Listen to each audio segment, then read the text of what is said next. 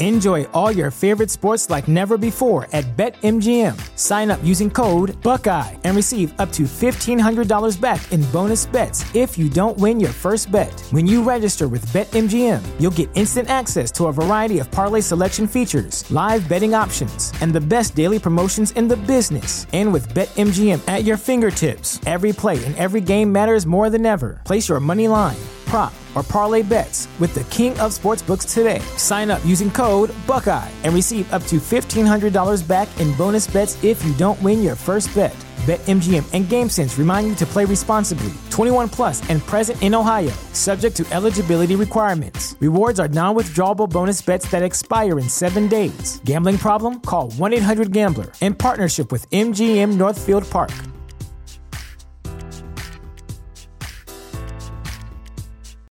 Without the ones like you, who work tirelessly to keep things running, everything would suddenly stop. Hospitals, factories, schools, and power plants, they all depend on you. No matter the weather, emergency, or time of day, you're the ones who get it done. At Grainger, we're here for you with professional-grade industrial supplies. Count on real-time product availability and fast delivery. Call, click Grainger.com, or just stop by. Grainger, for the ones who get it done. Win your share of $1 million with the Play Sugar House Beat the Spread Challenge. When you bet on pro football games at Play Sugar House this season, you can win weekly and season-long prizes. Every time you beat the spread, you'll earn points and move your way up the leaderboard toward the top prizes. See official rules for details. Download the Play Sugar House app or go to PlaySugarHouse.com and start winning. Playable in New Jersey only. Must be 21 or older. Gambling problem? Call 1-800-GAMBLER. Konnichiwa! Minasan, konnichiwa! Hello, everyone. After 3 weeks later, welcome back to another edition of Talk to Keiki. I am Matt, your host, and joining me is a man who has backstage heats. The reason why we have been away for so long. Ethan, what's up? I chuckle at the backstage heat. That always makes me chuckle as a wrestling fan. But yes, yeah, that's why I said it. Yeah, let me lead off the show with my sincerest condolences for myself. But no, I'm just kidding. I do want to lead off with my. It is you. It is. I know. No, okay. Before that, though, what our last episode after we hung up, that was what he told me. Oh, by the way, I'm gone for a week. Instead of saying it as his closing thing before we cut off. Sorry. Go minasai. So I was like, yeah, son of a bitch. Should have said it a minute before we hung up. But anyway, during that time, though, we have met up for a day. We had a blast. Food, drinks, sports. Got tipsy, talked a lot.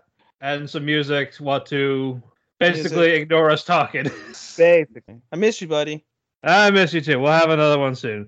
But yeah, so basically him being away was not in vain. However, now we know a week off for him is basically missing a quarter of a season. Seriously, dude. No, but it's, all right. So let me break this down for everybody. Okay. I do have a fucking life outside of watching anime. I'm not a fucking, okay? I'm not a shut-in. Yeah, and so do I. Yeah, we have lives. So for me, though, you know what I mean? Like, I go to the gym 3 times a week. I work a full-time job in security, in IT security. So I can't just fuck off as much as I want to. I can't just fuck off at work anymore like I used to when I used to work at a call center overnight. So it pulls that back. I go to the boxing gym 3 times a week, as I said. By the time I come home, I eat, I chill. I maybe watch an episode or two, and then I knock out. And then during the weekend, I'm always out either watching the fights or I'm going to dubstep events. Lately, I've been going to dubstep events, things of that nature. I got people coming over to hang out with me. So I've been putting anime, as much as I think about anime every single day, because I truly do think of anime every single day. Just watching things consistently has been a struggle. So the reason why it took us 3 weeks is because of the fact, as Matthew said, I was on vacation. And so when you're on vacation, you don't really sit in front of your tablet or your TV and watch anime. You go out and do shit. So yeah. I got backed up significantly, and then being here, just again trying to, because there's so many shows. How many did we go through? Like 10? Maybe more or less, yeah. And again, the fact you're on vacation, you just want to relax, and then it takes a little bit to adjust back to after vacation. Yeah, just getting a thing. So it took us basically. I was behind a week more or less, and then hold on a second, my headset died. God damn it! Hold on. Technical difficulties again, folks. Technical difficulties again. I'll go get batteries during our break. Let's continue the conversation in the meantime. So, as I was saying, yeah, it took me a while to basically get my bearings back in, and we were watching so many different anime, so it took me a while to catch up. It took me approximately 2 weeks to catch up, and I'm still not caught up on a couple of the anime. So today you won't hear me talk about Boruto, you won't hear me talk about Scarlet Nexus because I'm still behind on those, and unfortunately you won't hear us talk about Aquatope as of yet because I'm still behind on that. My ultimate goal for us to be able to record this podcast was to be able to finish off every single anime that concluded this season, and Aquatope, Boruto, Scarlet Nexus, and others that I believe, Matthew, you may be watching one or another one, right? I don't know. Are you? Out of those? Aquatope? No, just I finished Aquatope. Oh no, but I'm saying like there's no other ones that you're looking at right now that are continuous, right? Only Aquatope. Yeah, I think it's just Aquatope for us, aside from like the normal seasonal stuff. Yeah. Yeah, so we won't talk about that this week. You'll hear us talk about that in a few weeks from now because let me just give you the rundown of what we're going to do. So this is going to be a long episode, as you imagine, because the summer season is over and we have a fuck ton to talk about. So we're going to break this down, hopefully, in a single episode. If it's too long, you'll get a two-parter. And then you're going to get a separate episode that we're going to record coming up Monday from now. From our recording as of now, we're going to record again on Monday, and that'll be our seasonal awards and our breakdowns for that. And then we also have a special announcement on Monday as well, in terms of the future of the podcast, something that I know our listeners will thoroughly enjoy, and something I know you'll enjoy, Matthew. I won't really as much because, it's not my alleyway per se, but, I'll make do with that. But I think it will help us. It will, hopefully. It should. And then, after the awards, we're going to do our official lineup of what we're going to be watching that fall. Exactly. And then we're going to have another break because Matthew's going on his honeymoon, I think, right? Honeymoon. It's my 3-year anniversary. We're going to Iceland. Ooh, fancy. But but the fact that we are going to possibly have this as a two-parter means that there'll be an extra, we won't be behind in terms of episodes being uploaded onto websites. Yes. So there won't be a backlog if this somehow turns into a two-parter. But basically, we're going to do the awards Monday. Then next week, we're going to start our fall stuff. Not reviews, just basically our thoughts on what we're watching.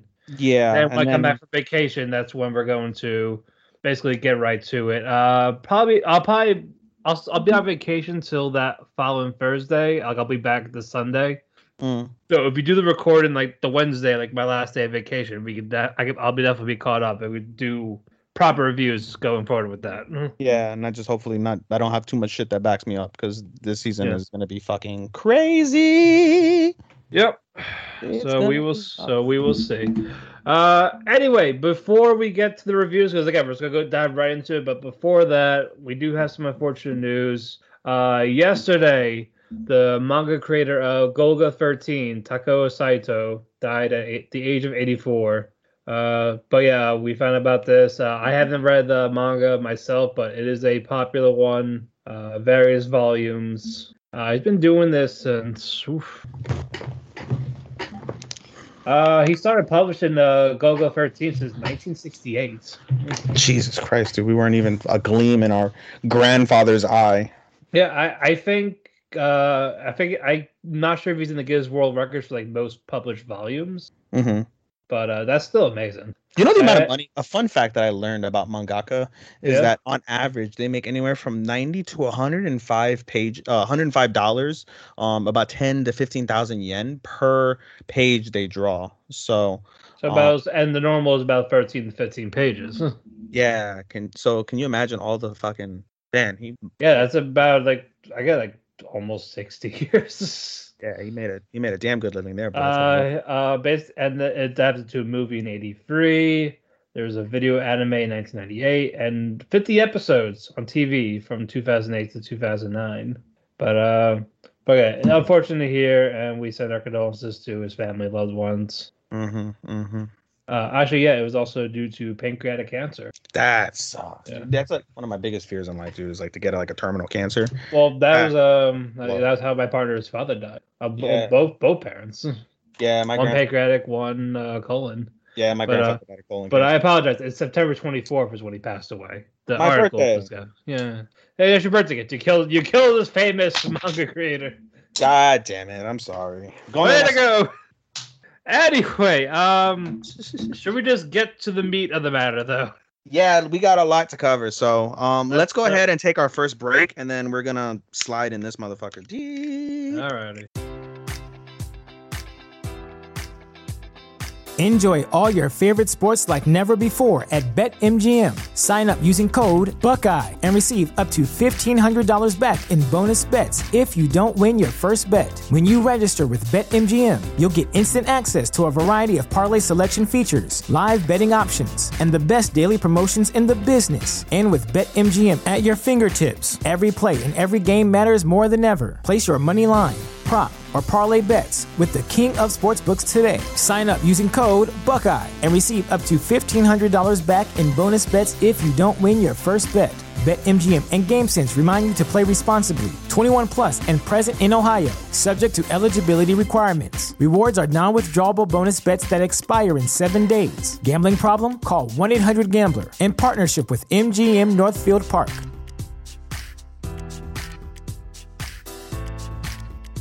You know how to book flights and hotels. All you're missing is a tool to plan the travel experiences you'll have once you arrive. That's why you need Viator. Book guided tours, excursions, and more in one place. There are over 300,000 travel experiences to choose from, so you can find something for everyone. And Viator offers free cancellation and 24/7 customer support for worry-free travel. Download the Viator app now and use code Viator10 for 10% off your first booking in the app. Find travel experiences for you. Do more with Viator.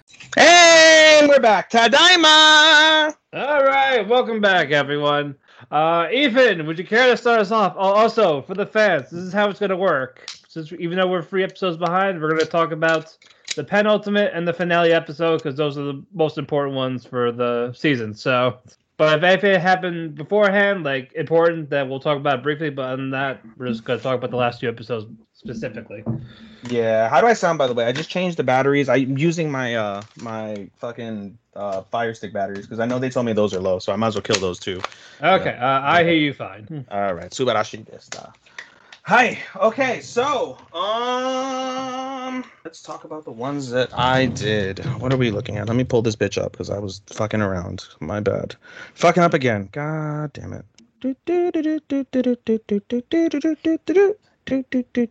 Tsukimichi. I want to start off with Tsukimichi because all right, go ahead. Start with whatever you want. Tsukimichi, bro, fucking it pulled off a fucking wild final 2 episodes. Basically, and I have to really talk about the I have to talk about episode 10 as well. I have to talk about the episode. Go ahead. By all means. Basically, for if I'm not mistaken, we left off on episode 9. Episode 10, basically, Mio and Makoto go into the forest and they meet up with the elves, and the elves attack them, and then they also meet a group of adventurers led by this a woman who was basically acting as like a con artist on the street pretending to be a whore, and so he ends up saving their lives as they're being attacked by the elves. And he manages to basically hold them captive in the Forbidden City. And what happens is he goes back, he earns the trust of the elves because of the fact that what's her face? Now I'm forgetting her name. Tomoe. Tomoe basically made the barrier for the elven city. So he manages to get their respect, and he tries to bring them in into the Forbidden City. He does later on as well while he's away, but we'll get to that later. So like I said, the adventurers that he ends up basically holding captive are evil indeed. And so a chain of events happen when they try to steal some dwarven defects that are still worth a lot of money because they're made by dwarves, weapons made by dwarves. And so it causes a humongous explosion, and it kills several people, including the fragment of Tomoe. And that leads us into the penultimate episode, where the penultimate episode, Makoto loses his shit. And keep in mind, as I've said throughout the season, Tsukimichi likes to have a lot of funniness. And it was so jarring to see this not be funny. Like, Makoto killed this woman in cold blood, literally fucking, she's like, you know, he's like, oh, like he didn't care. He took off his mask, and she's like, oh boy, you're ugly. Then he started speaking to her. He's like, oh, are you a demi-human? You're not speaking proper English. He's like, I don't care. You know, like, oh, you basically told her like, yo, you're a piece of shit. You killed innocent people that didn't need to be innocent because of your greed. Da da da da. And he's just walking with this fucking stare on his face, like, I'm gonna fucking rape this bitch. Like that's literally what it looked like. And so she attacks. She's like, don't come closer, don't come closer. And she attacks with one of the swords that she stole. And Makoto, with a small blade that he was given to by one of the ogres that was killed, I think it was one of the ogres that was killed, slices this woman's hands off. And she's, oh my God, my arms, my arms, my arms. You know, so her hands are sliced off. And she's like, no, don't come closer, don't come closer. And literally with cold blood, he's like, shut up. And he slits her fucking throat, bro. Fucking slit her throat, and she fucking just died. And it's really powerful because, you know, in terms of like an emotional level, you know, we always say like, I'm prepared to kill for my family. I would kill anybody for blah blah blah. I would kill this person at this. But bro, when it really happens, like, dude, like, how are you really supposed to feel? And so he started thinking back to when he was a child about how there was like a dead rabbit or something. It was like some sort of dead animal. And he's like, Mama, I want to save the animal. And his mother's like, no, it's dead. You can't save it. And he started crying. And so he hadn't experienced death since that moment. And he just sits there and he cries. He's like, why am I crying? This woman killed my friends. Why am I crying? And he's like, oh, death is sad. That's right. Death, you're supposed to cry when something dies. Wow. And that was a very powerful moment. And so that's basically the gist of the penultimate episode. The penultimate episode ends with him wanting to go to this neutral city so he can learn magic, and he does it with the Licht, which, by the way, the Licht, briefly, is basically controlling one of the elves. I believe the two elf girls, their master, he's controlling it, and Makoto easily defeats the elf, and that's how the whole chain of event happens with Tomoe and the Elven City, of how like, oh, you know, I'm the one who gave you the barrier, da da da da, etc. So they go to the Forbidden City, they go to the school, and the penultimate episode ends with him with the goddess saying, I found you, and he forcibly teleports Makoto to a battlefield where there's an impending war between the humans and the demons. And so the final episode basically it starts off with this fucking incredible battle. Like, you know, there's been some cool magic in Tsukimichi because it is an isekai, and as I've said before, Makoto is OP as fuck because he was summoned from another world. But my God, bro, like, we saw full blood fucking Makoto trying to fend for his life, trying to defeat these two like heads of like the demon army basically. And he created a whole like lake with a fucking arrow from the skies. He's falling from the heavens. It was, I'm not doing this battle justice, but it was fucking incredible, dude. Like, nice. It was goddamn incredible, for real. So he manages to escape into the demon city, and he passes out. He lost his fingers in the battle. He lost his middle finger and his ring finger on his left hand as part of the battle, and he still kept going, still was fucking OP as shit. And he passes out when he gets back to the I guess, what kind of city, whatever, like, not the Forbidden City, but the Enchanted City, some shit. I forget what the city name is. But anyway, he wakes up, he's nursed back to health, and he explains everything that happens to Tomoe, the Licht, and Mio.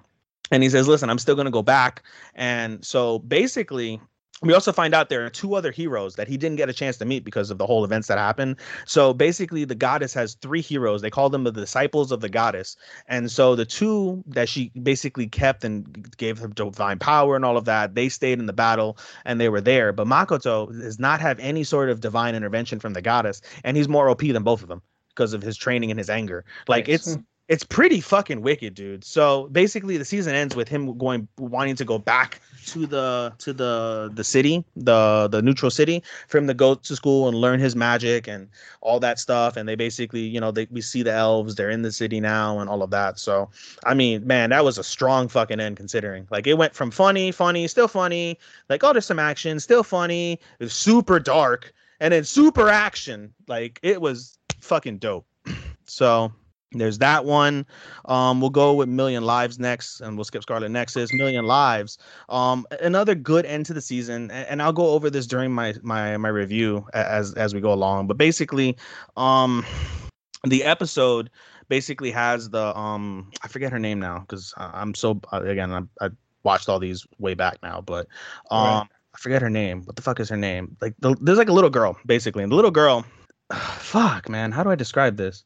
Basically, long story short, as they're traveling, trying to get out of the city, their ultimate objective is to get out of the forest, and they're trying to find a place called New Eden, and it's basically based off a myth. And so, Iris, let's start the penultimate episode. At the end of episode 10, Iris is basically, she kills the man who killed her grandfather, but right. Iris she's been taken over by like this parasite. It's like a snake in the eye. And basically when you get taken over, you're dead. Like it's already a wrap. And so they forced Tori-san to kill her. So he fucking chops off her head. And he's sad because Iris really took a liking toward Tori, and it made him feel sad. But basically they're trying to find out how she got infected. And so the gang also mentions how they feel tired, they feel weak, and it's the same symptoms from Jiffon Island. And basically they surmise that there's a dragon, like a dragon wizard or something like that. Basically it's someone who's devout to the dragons. They want to resurrect the dragons. So they do what's called a blood sacrifice, and they drain all the mana from the humans so they can give it to the dragon and they can revive it. So they surmise that, oh, it's the same thing. There's a dragon wizard around. And so basically Yotsuya goes to try and find New Eden, and Glenn is in charge of trying to find the dragon wizard, and the other heroes are basically playing support as needed, battling and assisting them basically. And come to find out, long story short, Yotsuya accidentally finds New Eden. And he finds it through a parable that the old man, the grandfather, said before he died. He said, only those who have accepted their death are able to find New Eden. When you hear that, it means, like you only reach New Eden when you die. They're making it seem like heaven or Valhalla or whatever you believe in. But what happens is they basically come to a waterfall, and they feel the presence of like some sort of like life in there, but they can't find it. So it clicks with Yotsuya, and he's like, I'll be right back. And he basically commits suicide. He jumps into this fucking waterfall, and he goes deep into like a cavern, and he's like, oh, why is the water flow different? And he manages to swim, and he finds New Eden behind the waterfall, hidden from the dragon princess. At the same time that this happens, Glenn manages to corner the dragon warrior, dragon wizard, whatever it's called, and right. It ends up being her name is Jezebel. That's the girl. It ends up being Jezebel, which is the girl that basically takes over the entire second half of the season, and it ends up being her. Come to find out, she has the ability to implant memories, and the reason why she's found out in the end is because of the fact that her brother, who she claimed was her brother, basically had like a mental impairment, like he like fell on his head or something,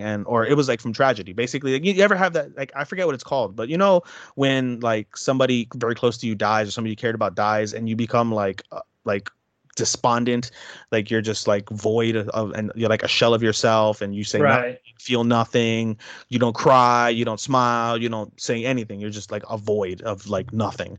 Basically, that was the boy. Yeah, that was the boy. And so Jezebel has this power to implant false memories into people, or mind control people and animals and the monsters. But because this boy was despondent and had this mental issue, he wasn't affected. So he wakes up from his issue. He gets over it. He falls on his head again, and he gets over it eventually. And when they're like, oh, this is your sister, he's like, I don't have a sister. So basically Glenn puts that 2 and 2 together, and like, oh, Jezebel, you're the dragon princess. And she turns wicked, and she's like, ha ha ha ha, you knew. And they go over like everything that happened. And then basically the final episode is a final battle between Jezebel and the monsters, and Yotsuya and the warriors. And of course the heroes come out on top, and they manage to save the village. Basically, they clear the quest, and they're on their merry way. Glenn, because she was the one who found Jezebel, ends up getting to ask the question at the end of the mission. They always allow you to ask one question, and you're able to answer it, or you're able to ask it. So okay. She asked, why is it, and this is a callback to, and I'll talk about it again during the review on Monday, but they did a callback from like the middle of like the first season, and they're like, hey, why is it that a giant dragon comes into our world and fucking kills everybody? And they say that, oh, there's basically a portal somewhere on Earth that allows like this dragon to be awoken. So all events are leading to another season of Million Lives, and basically we find out what's going on. And at the end of the day, and one of the things, again, I'll talk about it during the season, is Yotsuya finds himself, and he ends up on his balcony staring out into Tokyo, and he's visited by the girl, by like the magical girl or whatever she's called, and she's like, so what do you think? And he's like, I understand the value of life more. I understand the value of living.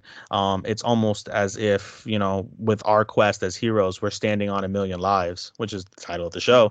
And he's like, I'll keep living. I'll keep fighting for the sake of the world, for the sake of ourselves. And then roll credits. So that was a really good end to a really solid storytelling season. It's a mediocre anime, except for the storytelling this season. The storytelling was really, really good. We'll go next. Again, I'm skipping Boruto because I haven't seen Boruto. So the last one we're going to go with from my side is Slime. Holy shit, Slime was fucking great. Oh my God. I'm going to let you know. All right, spoiler alert, guys. Slime is in there with Remake for me as my anime of the season. I won't tell you which one it is. You'll have to wait for Monday and listen to that episode to find out what I'm choosing. But it's Slime and it's Remake. My God, Slime is wicked. I just knocked my cord off of my headset. God damn it. Hold on. Stop breaking the cords. Son of a bitch. Fucking hell. How do I sound? Do you hear me? I don't hear the audio. I can hear you, but... You hear me. You don't hear the audio. Okay, so I'm still on Yeti. We're still good. All right, Slime. Ladies and gentlemen, Slime was fucking incredible because you know why? We got full power Rimuru, and we see full power everyone else. And they put cock and fucking ass into fucking Clayman. Like, no lube, no warning, just fucking full on dick in the ass, fucking destroyed it, left it wrecked, killed this motherfucker. It was fantastic. It was glorious. Seeing Shion, seeing fucking Milim, seeing fucking, what's his face? God damn it. Veldora, seeing the fucking robot girl piece up the bitch, seeing freaking Rimuru save the fox girl who's being tortured because Clayman tortures and keeps these people as slaves basically. And oh my God, it was fucking fabulous. Absolutely goddamn fabulous. So they end up killing Clayman. Rimuru basically uses Beelzebub, which is basically the OP gluttony, to suck up the soul and the existence of Clayman, and that's the end of that. He saves one of the fingers, and now the fingers has become his new pet. They piece up one of the other fingers, and that just becomes like just a fucking doll in essence. And yeah, and again, like I said, Shiona's OP. We even find out that Milim was faking it the whole time. She wasn't under his control because she's OP like Rimuru. So right. We find out that basically she was faking it and she was good the whole time. But then that brings up the question of if she was faking it the whole time, she still destroyed fucking Tanzania. What is it called? The Animal Kingdom, basically. She destroyed the Animal Kingdom on her own volition. So basically, this sets off a chain reaction where two of the demon lords, Carrion and then I forget the other girl's name. But she's like a dragon girl. They basically say like, no, we're gonna serve Millium. Carrium's like, listen, like you defeated me and you destroyed my kingdom, so you're gonna take responsibility for my kingdom, and I'm gonna be like one of your top aides. And fucking the dragon girl's like, I saw Rimuru, I can't stand up to Rimuru unless I'm in the sky, and even then, like, I stand no chance. I'm weak as fuck. I'm just gonna be under Millium because Millium is OP, and that's a wrap. So basically, they lost 3 demon lords and managed to get one in Rimuru. So basically the 10 demon lords become 8 demon lords, and they want to come up with a name. And so Rimuru comes up with the name of the 8-point star, the pentagram. He's like, pentagram, the 8 demon lords. And they also Valentine, demon lord Valentine is also revealed, and she's basically now the head compared to a Guy. And you saw Slime, or have you caught up on Slime? I'm not. I have seen Slime, but I'm not caught up on it. You're not caught up, man. Wait till you get to the penultimate episode, because the penultimate episode has some legit like yaoi vibes with Guy and Rimuru. Even though Rimuru is really a they, because he recognizes himself as a man. However, he doesn't have a penis. So everyone else recognizes him as a girl, but he doesn't want to be recognized as a girl. He wants to be a man because he was a man. Yeah, they're genderless. Yeah. Yeah, so he's genderless. He's androgynous and genderless. Whatever thing you want. He's a they. With all due respect to theys, he's a they right now. So, but yeah, definitely some yaoi vibes, and it was pretty like, oh, okay. And one of our people, shout out to Marte, you fucking cocksucker, fuck you. Marte mentioned, he's like, oh, in the manga it's even crazier, like it looks even more sexualized and all that shit. And I was like, oh shit, so they tamed it down for the anime. But I regress anyway. Yeah, the show is OP as fuck. So now they return back to what's it called, to Tempest, and everything is good. Rimuru is now recognized as a demon lord. He is now Demon Lord Rimuru. All is well, and we move on to what was announced as a movie. Instead of a season 3, we're gonna get a movie, and that'll be pretty wicked. To everybody bitching, oh no, I don't want to see a movie, I want to see season 3. You can fuck off a cliff. I hate people like you. Fuck off a cliff.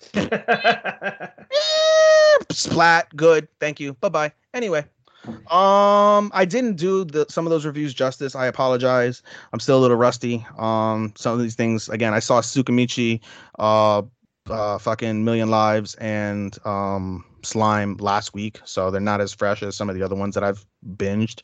So yeah, that's it for me, buddy. Alrighty, very good. All right, now I'm gonna go with Nighthead 2041 first. And what in the French fried titty fuck was that? I like French fries and titty fuck, so that's a really bad, like, yeah, but what the shit?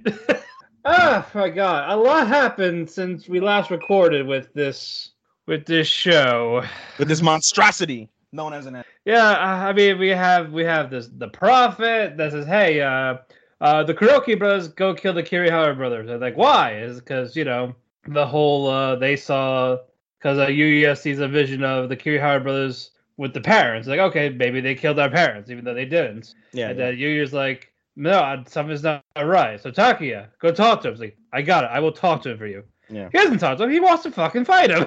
It's like, what the fuck, man?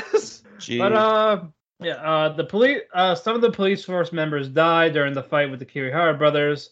It was because of the prophet giving them too much power.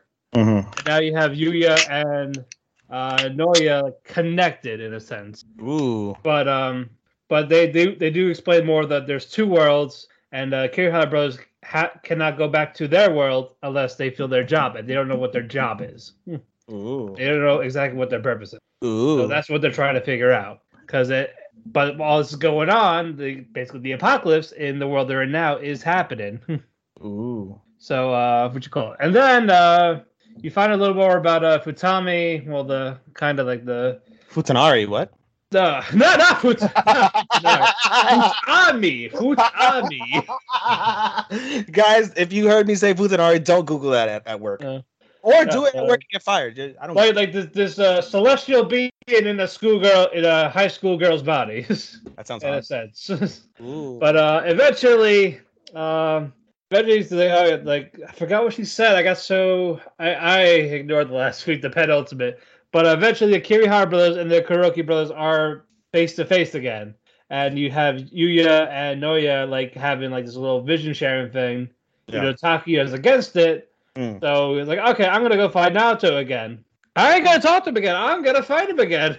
No talk. So well the first fucking time. Hands, motherfucker. No, with sidekick abilities. Mine, nigga. Let's go. So, and Takuya just throws Naoto around, and then you see the police force say, okay, we're gonna kill both of them because they're disobeyed orders, basically. So those two put the difference aside while Yuya and Naoto are just basically in this little mind thing, trying to figure out what to do to disperse this relationship with the four brothers, because apparently they were told they were destined to kill each other. And then as they're fighting, you there? You alive? Yeah, I'm here. Okay. As they're fighting, as they're helping each other out, Daisuke, Daisuke, yes, the main cop, he's like, I'm gonna fight you all myself. And you find out he's a sidekick. The main cop is a sidekick too. While he's clapping cheeks to Noya and Takuya the whole time. And you want to know how that fight ends? Just like this? No. I wish. I'd rather that. I'd rather that. It ends with the prophet shooting the cop in the back. Oh man. That's why I was like, you're fucking kidding me. And that was the first couple of minutes. Shout out to Homicide, cop killer. Let's go. I was like, okay, he's basically disabled. He got shot he got shot in the spine. He can't walk anymore. He's useless. What the shit? He's the new Joe Swanson. Yes. Well, he's dead anyway. He's dead now. Anyway, the two brothers, they all link up, and they're back at the main place where the Kirihara brothers are normally transported to. Yeah. They find out the only way to do this is only two of us had to exist. Yeah. So the Kirihara brothers told the Kuroki brothers, like, all right, we're leaving, basically. Because this is not really our place. Like, we're in the other world. Like, this was our purpose, to help them get their balance in that world. Mm-hmm. So that's when I think, oh yeah, like, it's a shame that we're all bonded now, basically. Basically trying to kill each other. And then it's just, you see the Kirihara brothers walk away. And so that was just Takuya and Yuya. They go to they're walking by the fancy shop, and they saw their parents in this antique shop. And so they go in there. They don't say mom, dad right away. They just like say hi, like, hey, we just saw the shop. We looked in. Asked them if they had kids. They're like they were hesitant, like, yes, but like a long time ago type of thing. And then you see that red black-headed bitch Kimi say, hey, I'm gonna take over shit. I need your powers to help me out here. And she starts to mind fuck them. Like, hey, I made this illusion. They're not real. What really happened is that you actually killed your parents. Oh. Because of your psychic powers. And that's why the police kept it under wraps. So Takuya freaks out. But Yuya's like, actually, that's a lie. I actually can control my powers now. You're just fucking with us. So our parents are actually here. So, and then Kimi's like, well, shit, you're right. Bye. I'm gonna go now. And then they reunite with their parents, and they all embrace in each other's hugs. Oh. And there's a sequel. I'm gonna pass. Damn. But spoiler alert: this is a low-ranking anime for Matthew. Also, right? We'll find out. Right. But this is how it ends, though. The Kirihara brothers actually did meet the Kuroki brothers' parents. They actually did. Because we thought it was just an image implant. No, that was true. Because the police took the Kuroki brothers away, saying, okay, we're going to take them now because of the powers. And the officer told the cops to kill the parents once we're out of there. So the Kirihara brothers basically saved the parents. So that's why they were there. They actually helped them. Imagine that. I know. But yeah, this is my least favorite one for this season. That's your only spoiler alert. But see, I was trying to where is it going to rank? It's low ranking clearly, and that's my only low ranking. So there we go. The most disappointing anime. Spoiler alert for Monday's awards. Yeah. But the people that listen, they know how I feel. Yeah. But like, the concept is fine. The genre of it is fine. The animation is not a big deal. It's the CGI shit. It's fine. The soundtrack, like the musical composition, is probably my favorite in terms of the season. Like, it's just the music is really good. My problem is the fucking characters. That is the issue. Yeah, I feel like nothing got done. Aside from the Kirihara brothers, especially Noya, everyone else just fucking sucked.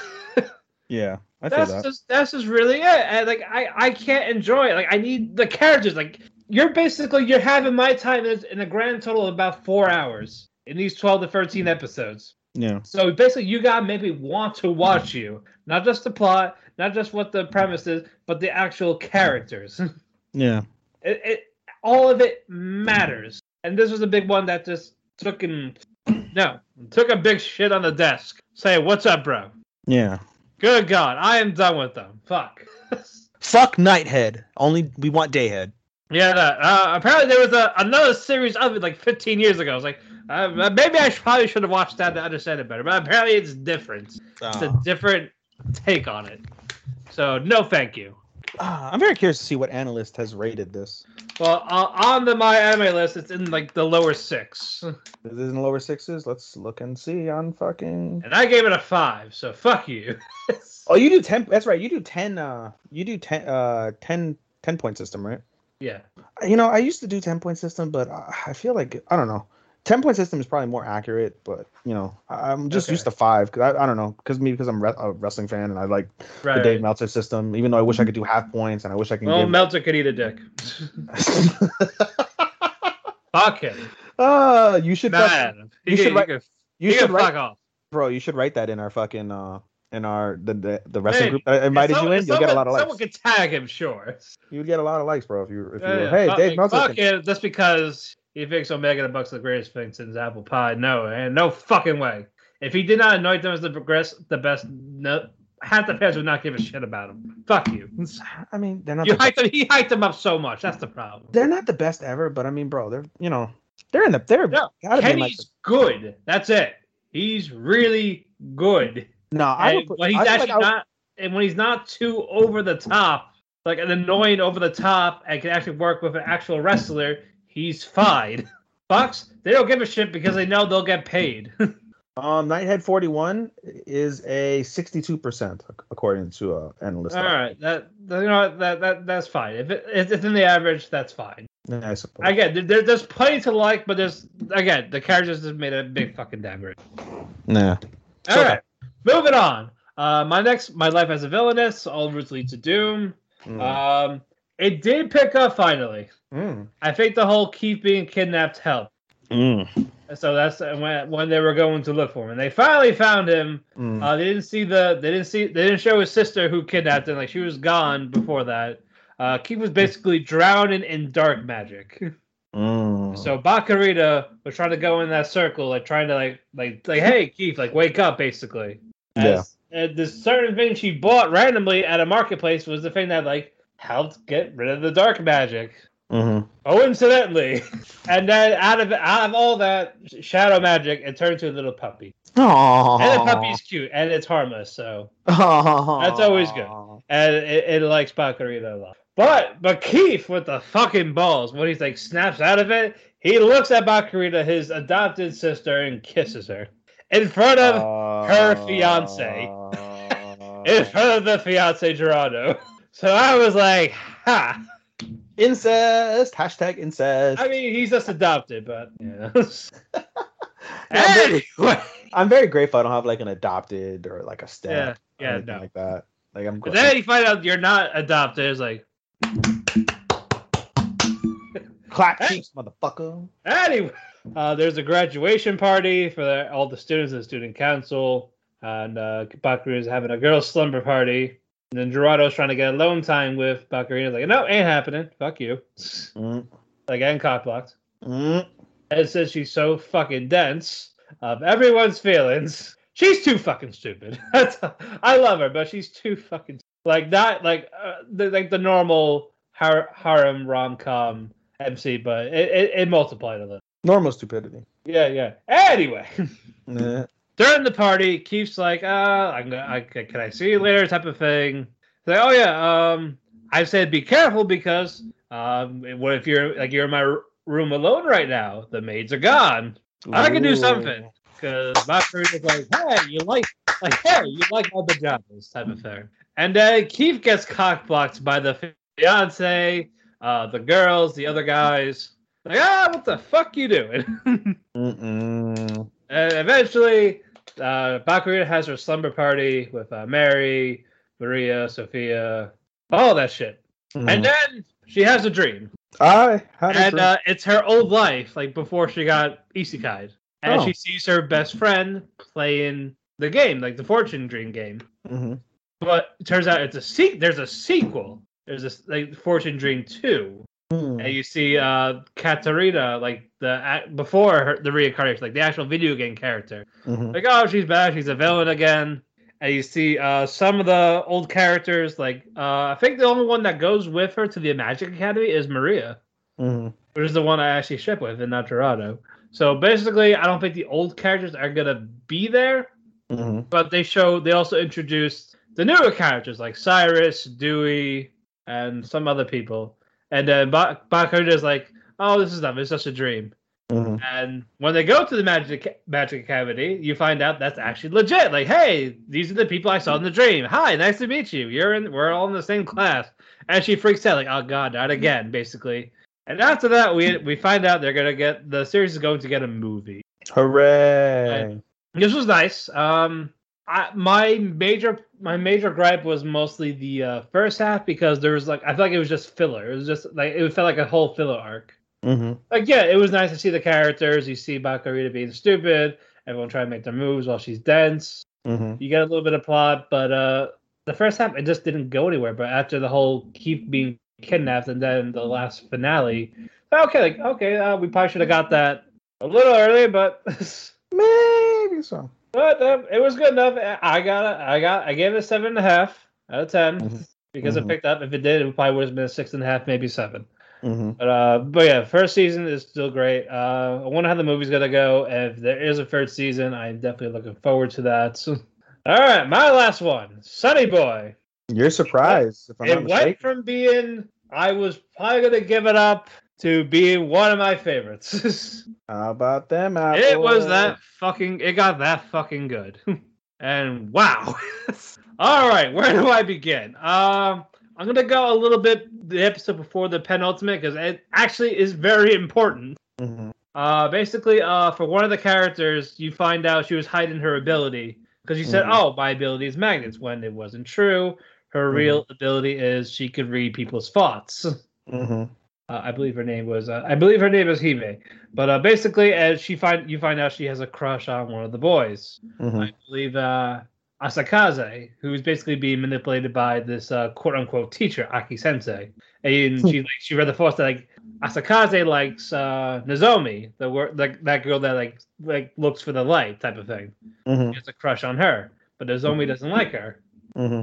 And now basically the whole time she's feeling like she's useless. Like her power's useless because basically God fucked with them. That type of thing. So basically Aki says, hey, bring Nozomi with Asakaze, and then the girl that reads bars we're going to this war. Why? We're going to go find War to kill him. Because remember when I said War is there to kill God. And Aki Sensei doesn't want that. So she believes Asakaze has his power to find War and potentially kill him. And then Nozomi confronted Asakaze saying this is why I don't like you. This is why I didn't want to go out with you. I don't respect you, especially the fact that he was being manipulated by Aki Sensei. And while that's going on, the cliff fell beneath her. And she falls, and then Asakaze tries to go use his power to get her up. Did not work. God said you think it's gonna work. He's like, you think your power's gonna work all the time? So he fucked with her. He fucked with him, and Nozomi's dead. And I thought it was okay. Maybe she'll come back. The next episode later, he's really dead. There was people mourning over her while Mizuho, Nagara, what's his name? Yuzuho. Yuzuho? You said Mizuho. And I was like, no, Yuzuho. Yeah, no, Yuzuho. Yuzuho. but you just see him sitting in silence, and then Mizuho is just crying. And of course, my favorite guy comes back. Rajahani came back. And he embraces them in a hug. And he said, I'm actually going to help, after his travels, I'm going to help you get out of here, basically. Because Mizuho and Nagara were we're going to get out of here. Okay, I can actually help you this time. So they get basically this spaceship-looking thing. And Rajahani chooses to stay behind. Just in case, sometimes if he wants to help someone else escape, basically. So, you know what, the whole world is so fascinating, I want to stay here. But people want to leave, I can help them. So you see Mizuho and Nagara go into the ship. That's where the penultimate ended. And for the finale today, it started weird. Nagara was in school, normal school. Okay, I guess they got out. Hopefully, events of the show how they got out. But before that, you didn't know. Is this another world where everyone's the alternate selves, basically, or are they out? And then he sees Mizuho after school sometime, and she asks, "Who are you?" So it's are her memories gone? Does she not remember that they were in this other world for 2 years? Are her powers gone? All of that, all of that, and so that left him depressed. And he saw Nozomi in this other world, the girl that died, and she's with this other world's Asakaze, the one she rejected. And then eventually he gets depressed, and then we go back to where they left off, and it's there's multiple worlds. Nagara, Mizuho start walking, and you see Asakaze in front of him, like, if you leave, like, this is gonna fuck things up, and like, we know, like, we're leaving anyway. And they says basically, Rajahani disappears somewhere, and almost all the other classmates are dead. Mm-hmm. Like Aki Sensei, Cap, Hayato, like Hime, Hoshi, everyone, they're gone, and it's just him left. Mm. So we don't know what happened. Did God get rid of them? Did War do his little tumor disease to kill them? We don't know. Mm-hmm. So, and then he basically gives them his compass, and he's like, just go, type of thing. Mm. And you see God, like, in this gates, like, as they're about to cross, say, like, you can't leave. Like, well, we're going to anyway. Mm-hmm. So he's like, you're not going to like it, basically. They try to psych him out. So, and then they eventually cross, and then you see them start running. You see the glowing light as they're like walking, type of thing. It's like this was the light Nozomi was looking for. Mm-hmm. So like, okay, that's actually pretty cute. The light at the end of the tunnel, as I think. It's essentially, yeah. So yeah, then now and then we go back to where they were. Like now they're back into the school world, and then Mizuho, like, she starts feeling guilty of like, yeah, like I actually do remember you. Just basically a lot of shit happened, basically. Mm-hmm. There's them trying to adjust to that normal life mm-hmm. after everything they dealt with in those infinite multiple worlds mm-hmm. with all these powers and stuff they can do. Mm-hmm. And then eventually Nagara talked to Nozomi when they saw an injured bird. Mm-hmm. Like, hey, can you help take care of it? And he was like, no, because I have an apartment. I can't take pets or anything. Mm-hmm. But they eventually they were basically talking that whole ordeal. Nozomi goes her own way with Asakaze, and Nagara talks about like starting his life over again. Like this is actually like a new beginning for him. Mm-hmm. And then it ends. It ends right there. Happily ever after. It's more of a bittersweet thing because again, a lot of people are gone, mm-hmm. dead, and I didn't see most of them in this new world. Mm-hmm. Again, they got out, but at the same time, it's just like at what cost type of ordeal. Yeah. Or was it worth it? Because again, most of them were happy there because after being trapped there for thousands of years, they were adjusted to it, mm-hmm. and they didn't age. Just they can die like normal, like being stabbed or whatever, but they wouldn't die of age. They would stay the same age. Yeah.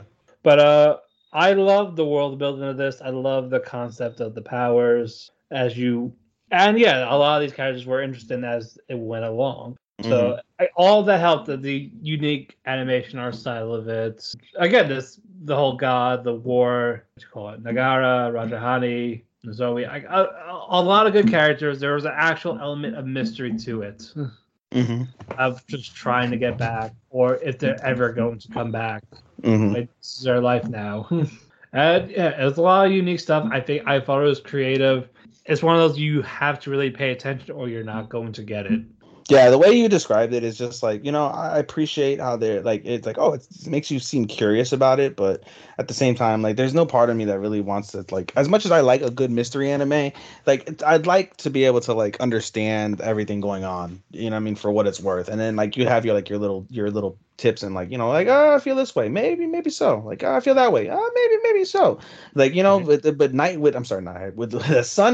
with Sunny Boy, the way you've described it, it's like, okay. And then, like, eventually, as you keep describing it, like, it just gets further and further and further from, like, really, like, understanding it. You know what I mean? Like, unless, like you said, unless you really pay attention and you've been watching it the whole time. Yeah, like you have to focus. Yeah, from like the outside. Like, every little nitbit of each of these worlds and the characters, like everything they talk about, mm-hmm. it's important later. That's basically the grand gist of it. Mm-hmm. So, if you want that type of supernatural mystery, mm-hmm. it's definitely worth checking out. But it's one of those like you might not have that attention span. This might not be particularly for you. Yeah. But yeah, that's what I had to say about it. Yeah, I definitely enjoyed this one a lot. 1 week, we're gonna take one more break. Actually, no, we're gonna take our next break, and when we come back, we're gonna first do our spring, continue it while ending, and then we're gonna go to our actual finale. Stay tuned. Mm-hmm. All right, we're back. Tadaima! All right, which one we want to go with first? We're gonna finish off spring before we finish summer. Let's go with Hero. All right, let's go with Hero. Probably the best arc. I was thinking we can maybe get more into the discussion, but is this maybe like the second half of My Hero with the My Villain Academia arc? Is that really the best arc in My Hero anime history? Again, if you were very curious about the villains and the characters, especially Shigaraki, yeah, I would say yes, unless you want to count the All for One fight, the first half of season 3. Yeah. But I think it's a fantastic arc in the fact that they did this in about 4 episodes or so, 4 to 5 episodes. Yeah. So, but damn. Yeah, it was fucking great shit, guys. It's really fucking spectacular. I'm so curious now we're going into season 6 whenever they announce season 6. Well, they did announce it. Did they announce it? It's official, yeah. Okay. So, I'm very curious, A, what the villains are going to be like in the movie when it drops. B, how season 6, like, dude, how OP is fucking Shigaraki going to be? Like, dude, like, how fucking OP, like, fuck, dude. Like, that's going to be incredible. Well, and they got to deal with... Also, apparently, the next arc is going to be the Paranormal Liberation War arc. Yeah. I think that's going to involve the villains, too. So. Yeah, it is. Yeah, it is. Okay. I think they went to Daika City. Or the Daika City. That's where the season 5 ends, where they have basically all of the heroes and the classes. They're in Daika City. Right. But I don't think they should redeem Shigaraki at the end of this series in general. I feel like you have to kill him. Yeah. Yeah, I feel like it would be more impactful than just saying, basically, I'm sorry, I'm a good guy now, type of thing. But if Deku's going to be the one to defeat him, he's not going to kill him. Because he hasn't killed anybody he's defeated. But I feel like that might be his first. I don't think. I get what you're saying. But I cannot... My Hero's not that dark. I know, but I cannot see him live in either. I agree with you. I see what you're saying. Like, hell, I would love to see him kill All Might. Oh, God, that's going to be so rough to see. But it would be so impactful, though. It would be. It would be. Especially by him. His master's grandson. Yeah, I was gonna say My Hero's never made me cry from an actual scene, but I was like, no, I can't say that because I did cry when Night Eye died. Right? I did cry when Night Eye died. I can't even say like that's a scene has never made me cry. I know I cried during Eri. All the Eri shit I cried, and then fucking when Night Eye died, I felt that one. That was feel. But just his backstory, just fuck. Yeah, dude. I mean, yeah, like Matthew said, rather, we see Shigaraki's backstory, and it's so dark how he was more or less abused by his dad, and his dad he hated heroes not because of fucking anything they did, but rather the fact that his grandmother, who was All Might Sensei, we find out, basically not abandoned him, but prioritized hero work instead of being a mom, and it scarred him for life. And basically Shigaraki, or Shimura as he was known back then, his love of heroes really just pissed off his quirk and all of that. It pissed off his his father. And by the way, there's an interesting tidbit. As we know, or as we saw, Shigaraki's quirk didn't manifest itself until he was experiencing extreme psychological trauma and distress. And a byproduct of his quirk potentially coming out was the itching. Later on, after this arc is done, and it happens in the final episode, I think it happened in the second to final episode, or it might be the final episode.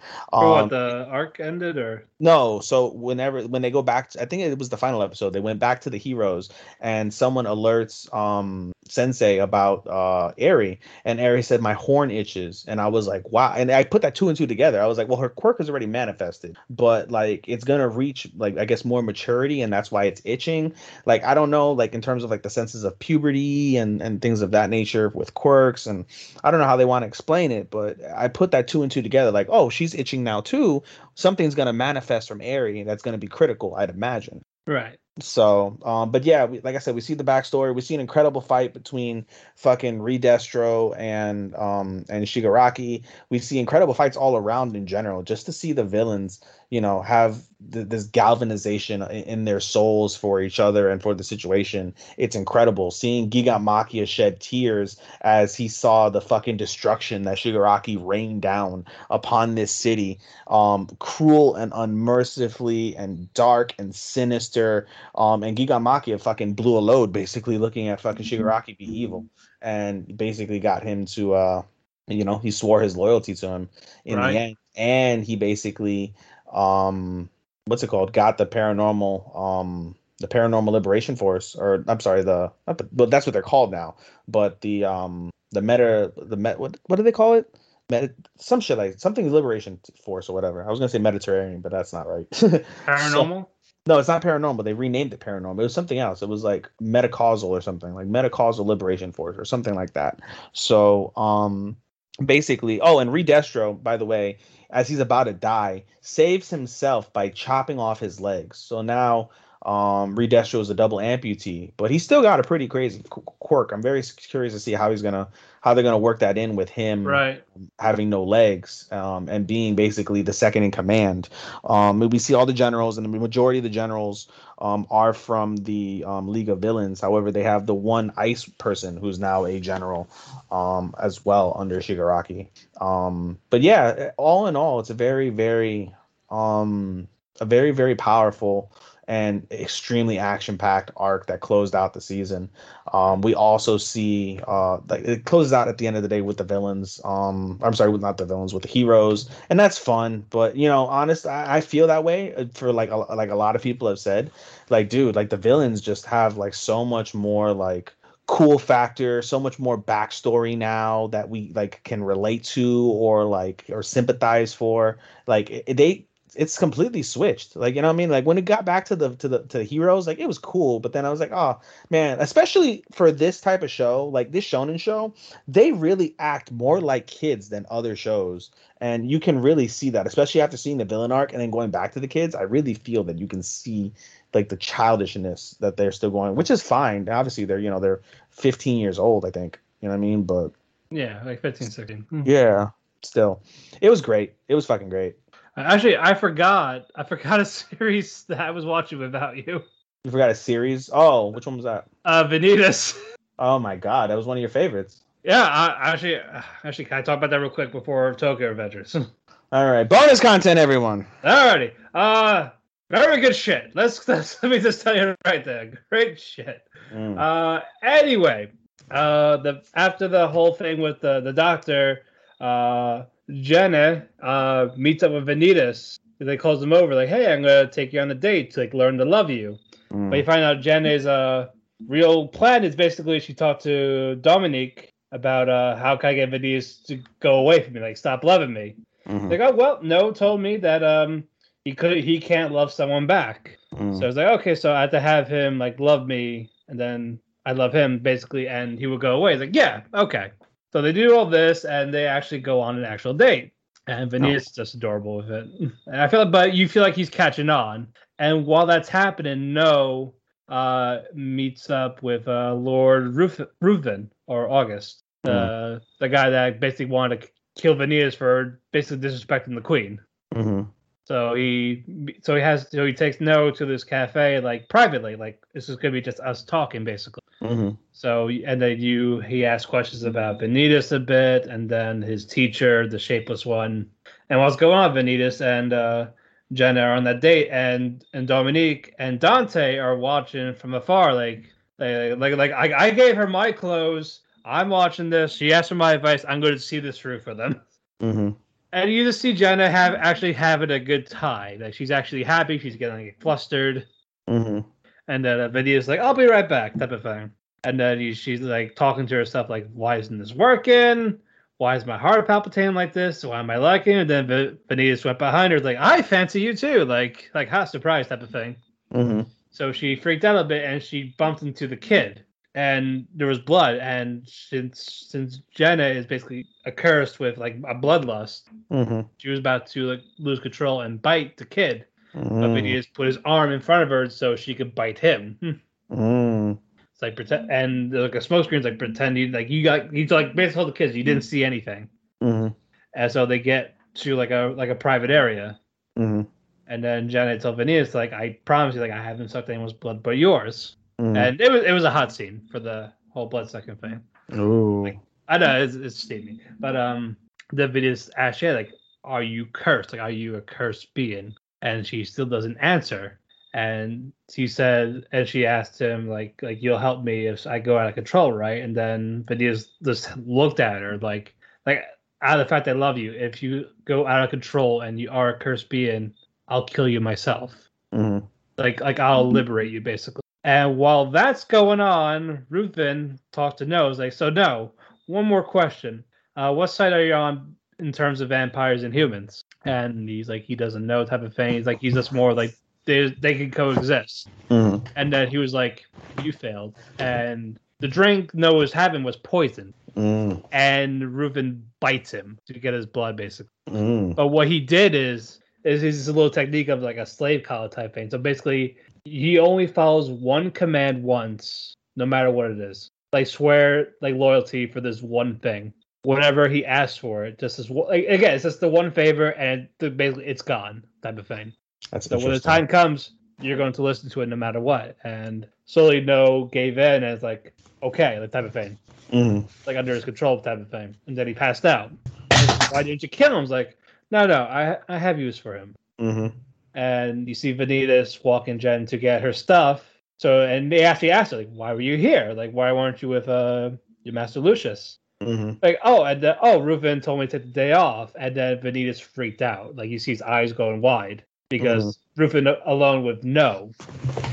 So he was trying to get that 2 and 2 together. Mm-hmm. He rushed out, I screaming for No, like, where is he, type of thing. Mm-hmm. And then you see No passed out on the bed. Mm-hmm. Like, what is it? What do you want? And he thought he slept the whole day. Like, that memory of that conversation with this guy is gone. Mm-hmm. So, like, that happened. And then Dante got into the room, and they told Venus about this cursed werewolf.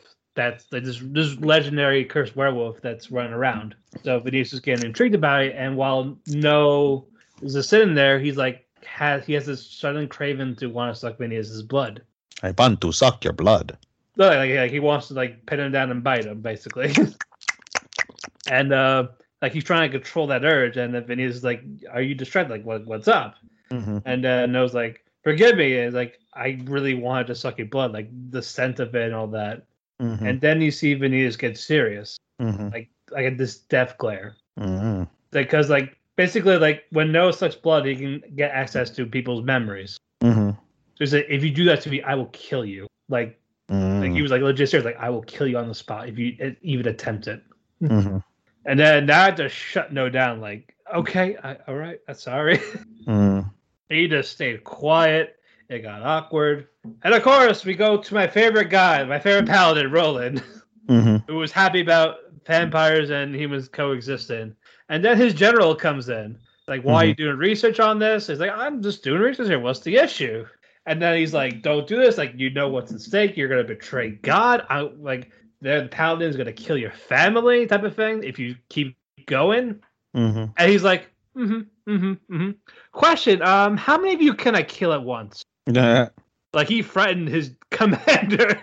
He's like, well, if I fight you too, it's going to be a little challenge, but you see where I'm getting at, right? Like, I'm not stopping this. You're going to die.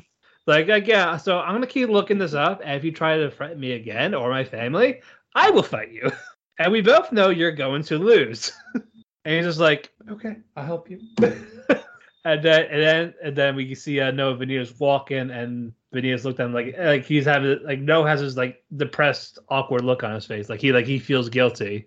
And then Venus is like, all right, I'll tell you what, if somehow blood is dripping on my clothes or something, or like I'm bleeding out, I'll let you clean that up. And then No's got to sound like, really? He's like, nope, just kidding. So yeah, and they got on the train. They're going to they're going to travel to this other city where this cursed werewolf type thing is. And then Noah's like, how do I know you'll be here when I wake up? It's like, just go to bed. Like I'll be here when you wake up, basically. Oh. And then there's an after credit with the charlatan meeting this white haired girl like in the snow, and you don't know who she is. Apparently, it's like this vampire, the Blue Moon. Maybe actually no, not her. I'm thinking of a different person. But it's basically there's no name, just It's like, oh, the fun begins basically, and then it's like, okay, part 2 in January. So great way to end it there. All right, let's continue to where we were going. Back to our schedule. Back to spring. We're going back to spring. We're gonna close it off finally with Tokyo Revengers. Mm-hmm. All right. Basically, we left off with Kisaki back in jail, right? No, not Kisaki. Kazutora. Yeah, I believe so. Yeah, how Mikey forgives and all that. Yeah, I believe so. Yeah, and then what do you call it? What's the guy? Chifuyu? Was that his name? Which one? The guy with the one eye now. The guy, Baji's friend. With one eye? Chifuyu. The one that. Yeah. He's like, oh yeah, like come with me to class. And he's Yeah, like, why? To Takemichi. He's like, I'm gonna make you a jacket. Yeah. Like an actual Toman jacket, like the higher up type of jacket. No, an official member. It's an official member. Yeah. Okay, it's official member. Okay. So he makes them that as a thank you for everything. Mm-hmm. And then they go to the Toman meeting with everyone. Oh, sorry, I'm getting ahead. You see Emma with Mikey. Oh God, it was funny, but it was like, I don't know. But it's just still be brought up. I guess. I'm pretty sure I'm pretty sure it'll come into play later. But is he Hinata out of nowhere like, hey, what's Emma doing with Mikey? Like while surprising Takemichi. Mm-hmm. Is like we can't tell Draken. Like they're basically wrapping armor around each other, going out to this place, and you see Draken like, oh hell no. Mm-hmm. And they find out Mikey's like that's his sister, and Mikey took her out for her birthday. Aww. So and then the Draken's like, oh yeah, here's your gift, and he looks at Takemichi like, the fuck do you think was going on? That was how that ended. Hinata went back to being dead somewhere, and even though Draken's giving him chimpo. Yeah. Anyway, now we go to the Toman meeting, and then we see Chifuyu, Mikey, and Hanma up on the stands, and you find out Valhalla and Toman are now aligned, which is what they wanted to avoid. It still happened anyway. Yeah. Well, it was also because of like it was made for him after he killed Kazutora, but since Kazutora's alive, it means whole ordeal. Mm-hmm.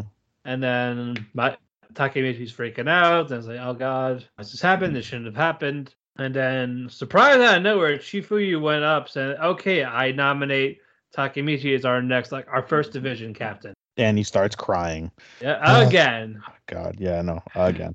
I hate his crying. No, I mean, it gets to be a bit much. No, it's the fact that it really does. He goes to this goal, he cries about it. It's like, oh wait, I have that goal still. It's like, motherfucker, how the fuck did you forget after months that was what you're going to do?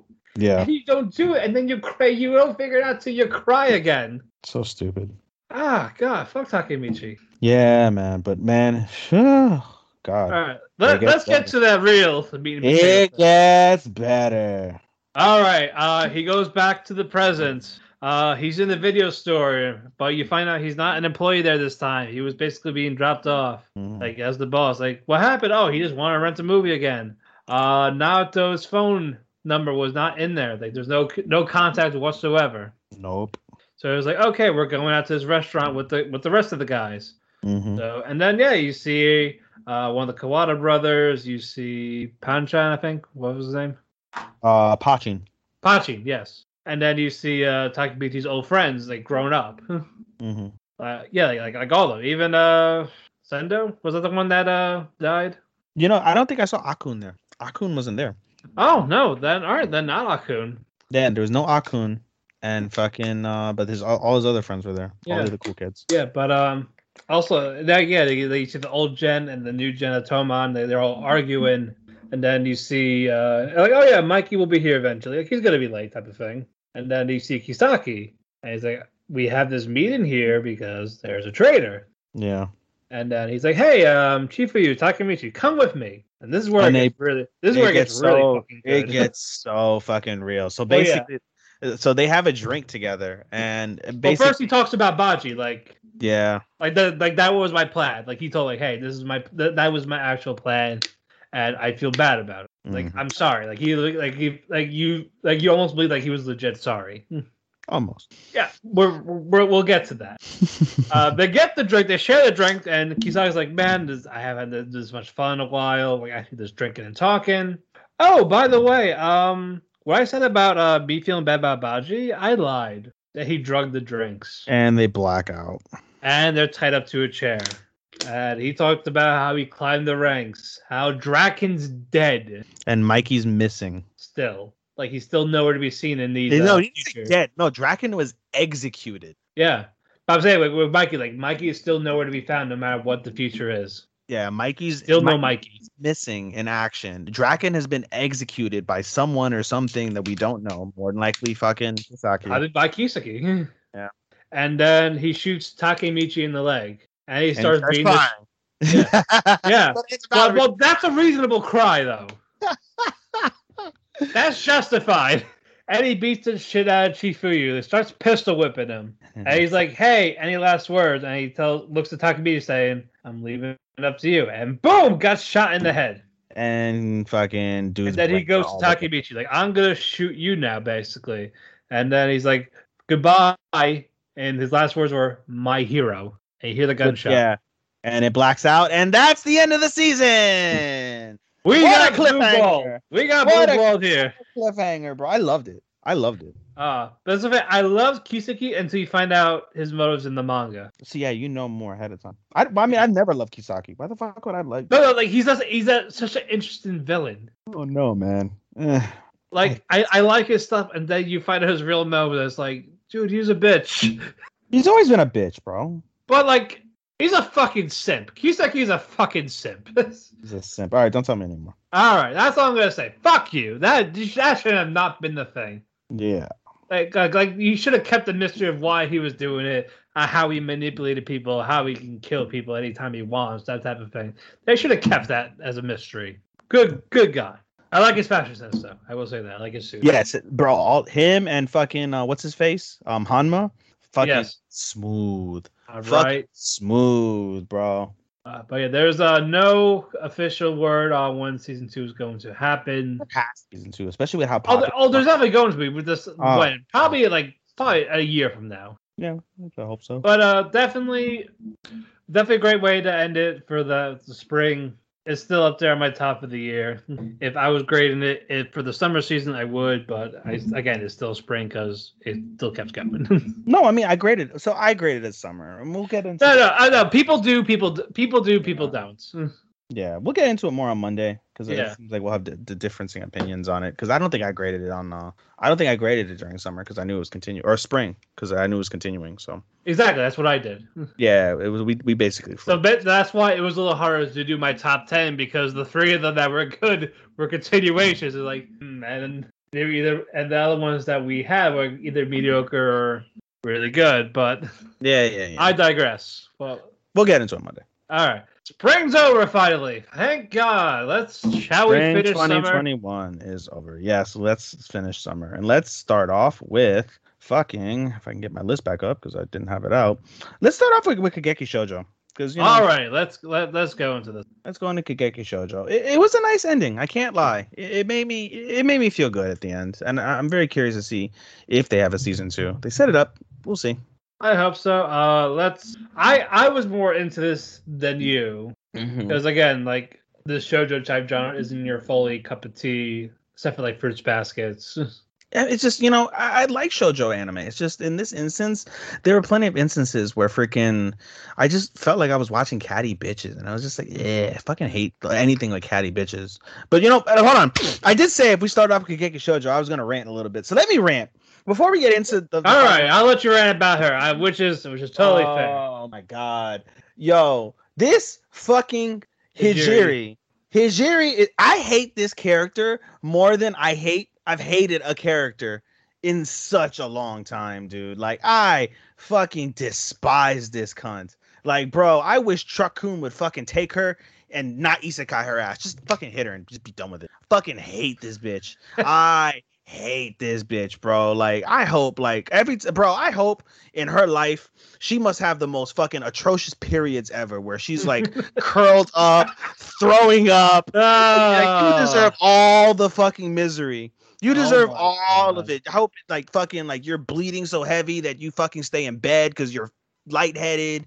I fucking hate that bitch. I hate that bitch, bro. Like all the other girls, even the girls that are mean, or serious. They're that way because of the love of the craft, because this is their dream. They don't want to let it go. Hijiri's like that too, but she's just so unnecessarily cunty. So like plus we don't know how good she is either. She's a mean girl. I don't give a fuck how good she is. She could be fucking the equivalent of Shakira singing and dancing and freaking Jennifer Aniston on Friends acting. I don't give a fuck how good she is. She's a bitch. She is a bitch, dude. She is unnecessarily cunty to these girls. And oh my God, bro. Every time like I see this bitch, like, yo, I just hope some bad shit happens. Like if she walks under the sign of fucking of Kyoka, I hope that sign falls on that bitch. I hope the sign falls on that bitch. You know what I'm saying? Like, fuck, bro. I hate that bitch. I fucking hate that bitch, bro. Hate that bitch. You're good? Matt. Hey, Matt. What? I hate that bitch. I know you do. But we gotta move on. But I want somebody would fucking kick her in the cunt. All right. Kick. Boom. The Talk to Keki Part 2 finale is keep it right by Hijiri being a cunt for an hour and a half. Bro, if we Talk to Keki merch, Hijiri's no, it's gonna be you. We're gonna be a picture of you kicking her in the cunt. Oh, with our little fucking our little character. Our avatars, yes. Our avatar. I would love that. We'll see. Anyway, these last few episodes is basically Ando Sensei saying there's good. It's funny. I could just see. I was. Stop it. No, I was gonna say I see Sarasa in the background of the picture. She's like, "Oh my God!" And you see just a straight face, fucking what's her face? You see a straight faced eye, and you see a fucking like, "Oh my God!" No, I has to get the thumbs up while it's happening with the straight face. Ooh. And you see the fucking you see the twins surprised, and you see fucking the Incho, the class rep, just looking over like, like just in disgust. Like, yes, and while Yamada sings a song on her, plays the background music of serenade me with the cunt kick. Oh man! All right, I'm sorry. You're done now. Out of your system. Till next time. Until the next time you bring it up. Okay. Ando Sensei. I love Ando Sensei. Sensei. My favorite is the gay sensei. I don't know his name. The music teacher. He's my favorite. I forgot his name. But he's my favorite. Anyway, Ando tells the girls like, hey, the year 2 people are gonna have a little festival, but this time year 1s are gonna be able to do a small sing of Romeo and Juliet. Mm-hmm. And we're looking for parts. So Romeo, Juliet, Tybalt, and Juliet's nurse. Mm-hmm.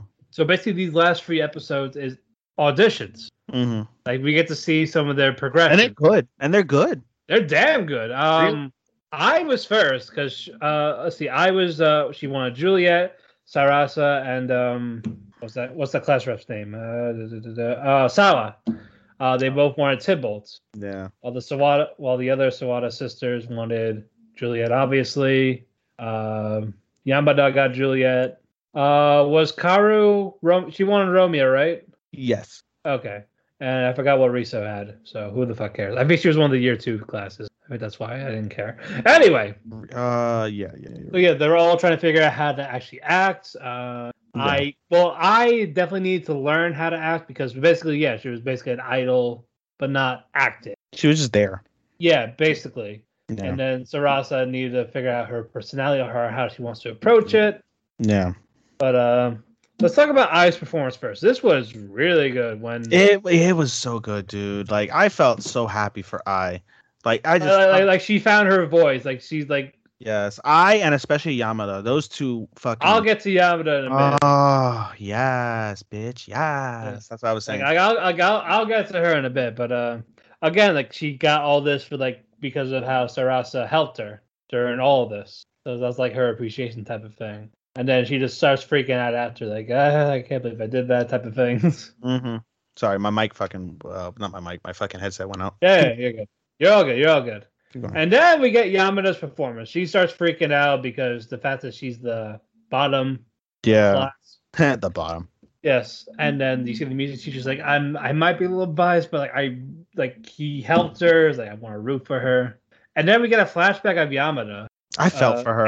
I felt for her so much. I'm going to get to that if you notice. But her family's a bakery, and then she has a crush on the guy. But she kind of likes her for the bakery. Basically, you find out later on. Mm-hmm. And then you see her like looking at her friend who's like dating people, and then she's a whore. Her friend's a whore and stupid. It's more or less, but basically doesn't know how to stay emotionally attached. She's definitely not.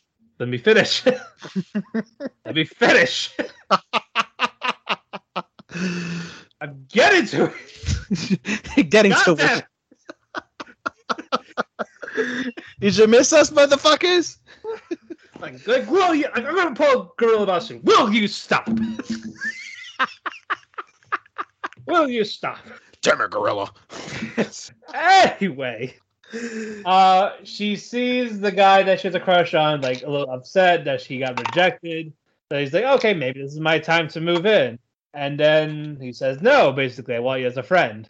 No, she didn't even really go into it. She's like, oh, she wants to see if there was a chance. And then it's like, yeah, okay, she thought there was a chance. If he asked me out, and then he asked me out, I would say yes. Yeah, and then he's like, Yamada-san. And she's, hi. She's like, and he's like, I wish if it was possible.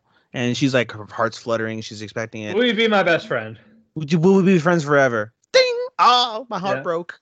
But after that, though, her friend pulls Yamada to the school roof. Yeah. And it talks about, like, open up type of thing. And then Yamada's like, no one ever calls me cute type of thing. Yeah. And then this girl's like, I think you're cute, that type of thing. And she's like, I would love to go out with you. No, bro, you have to tell a little bit more. She's like, you're my only friend. Yeah. And, you're such an amazing person. Like, if I was a guy, I'd totally date you. And then she's like, I would date you if you asked me right now. And then Yamada's like, yeah, right, type of thing. Like, what are you talking about? But she confesses. What? She confesses. I know. And then you see the friend, like, of course, silly me. You see her laugh, and then you see her cry. Yeah, dude. And it took me later to figure that out. Like, oh my God, like she was actually legit serious. Yeah. And she had to play it off like that. Was... oh yeah, I'm kidding. Yeah, totally kidding. Even though she wasn't. And then Yamada, during her performance, she like, oh shit, she actually liked me. Yeah.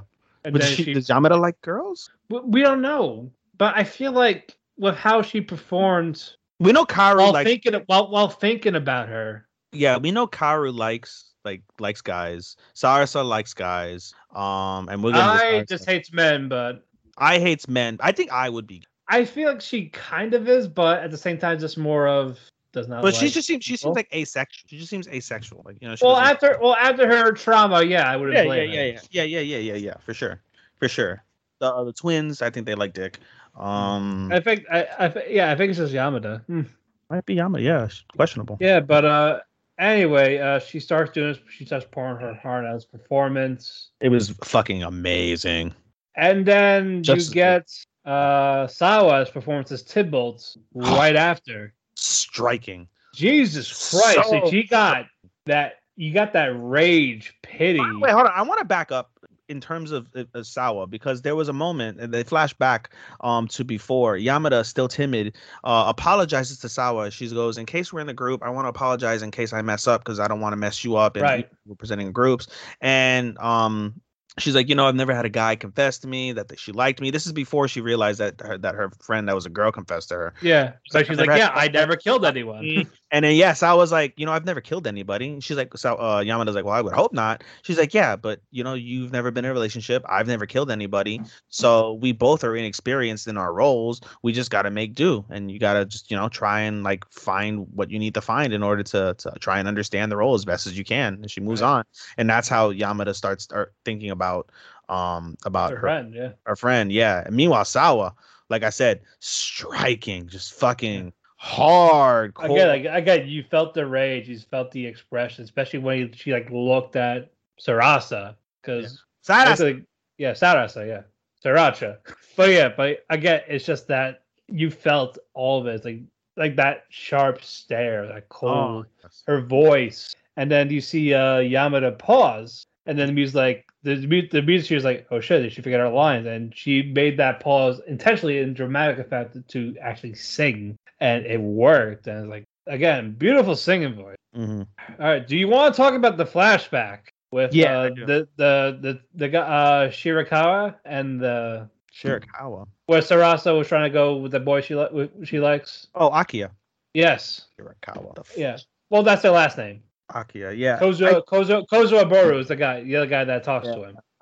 I'm just used to knowing him as Akiya. Yeah, we should talk about it because it is very critical because it helps in her performance. Yeah, and so it helps with her performance, but I want to make a point how the anime did a good job of, and it's something that's very like you have to pick up on it if you are used to relationship types of like scenes in animes.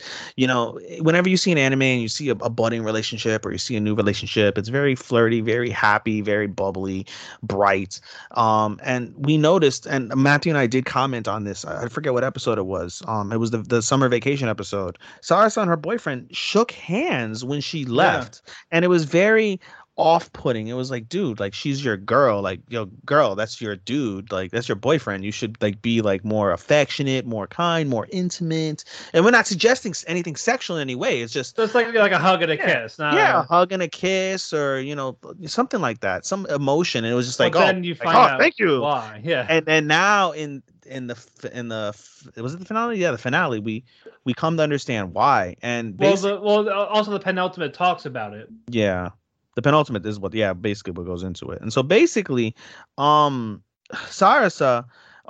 she starts before her performance. She's the only person that hasn't gone yet out of this core group. Everyone went in the morning, they take lunch, and everyone's like, oh, we're so relieved. Like, also we find out Ando Sensei is going to be Romeo for this. No, you don't find out until after we'll get to that. We'll get to it. So they're like, no, Sarasa hasn't gone. Like, where's Sarasa? Is she in the bathroom? Is she okay? And she's out on the bench, normally where Kyoka fucking where she was at.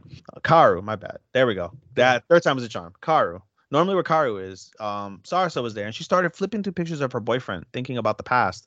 And we see basically she has like a whole like party for when she got into Kyoka, and Akiya wasn't there.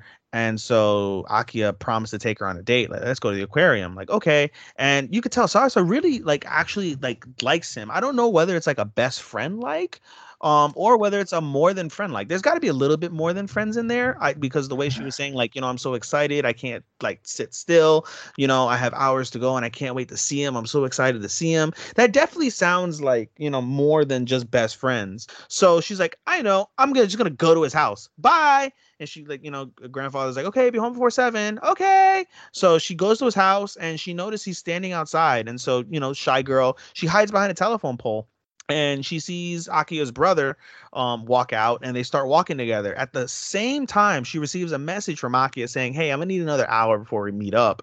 And so Sarasa, being, the quirky girl she is, decides to tail them. And Akiya and her brother have like a real heart-to-heart about... I think that's the uncle. Is it uncle? Kozaburo, I think he's older. I know he's older. I thought it was like an older brother. I thought it was an uncle. Either way, it's an older, sort of older father. Relative, yeah. So they have a heart-to-heart in front of the Thames. The Thames is fucking in Germany. My bad. In front of the large thing where they did like all the rowing and boating stuff in the Olympics, basically the large river in Tokyo. They have a conversation, and it's an interesting heart-to-heart, saying how like you guys are best friends, but at the same time I don't want you guys to lose track of one another, and you should I think you guys should be together. You should be his boyfriend, or sorry, her boyfriend. And she's like, oh, I can't do that. Aki's like, no, I can't do that. And she's like, and his uncle, brother, whatever, was like, no, be real. You have a crush on her. Don't lie. Like, everybody knows, but you should just do it. Da da da da. And so it shocks him, but it leaves him thinking. At the same time, as they start walking away, we see Sarasa behind a bush or something like that. And he also kind of frightened because of his kabuki position. I don't know if it has anything to do with that. I think he brought it up. That's why. Yeah, and basically, and it's a very conversation like, oh, don't think that you're like you're the chosen one. All it takes is somebody better than you to replace you. And even though like I have your back and I'll like do what I can to convince like the current Kaio, to convince the current Kaio to give you the next slot, it's not guaranteed. So if you're thinking about Kabuki, you should like think about Sarasa instead, because that's more definitive at the end of the day. I think like basically that's what he said. And it makes a lot of sense. Yeah. But leaves Sarasa questioning everything. And so Sarasa goes to the aquarium on her own. They meet up. And Akia is like, and he begins to try and confess. And he's like, no, never mind. Hey, do you want to see some of the fish? And then Sarasa decides to, be upfront and is like, hey, I'm not a little girl anymore. I'm not technically an adult, but I'm not a little girl. And, I'm going to be away. And I just want you to like do me a favor and visit my grandfather from time to time so he's not alone because he's had me his whole life. Like, okay, no problem. And then she goes, and I want you to be my boyfriend. And it was very like, what? But, and it was very cute. I was like, oh, when I first saw it. But then when you really think about it, the way that came about, it wasn't natural because Sarasa heard a conversation she wasn't supposed to hear. And I'm very curious to know if they make a season 2, how they address that, because I think they're gonna, I think there's gonna be some sort of event that triggers like not a falling out, but like a real like come to Jesus moment between the couple to find out like, yo, is this for real? Like, what are we really doing? Like, wow, or she's just doing it just so he could focus on his Kabuki role. Like on paper they're together, but yeah, my headset went out again, so I wore out the batteries on these ones.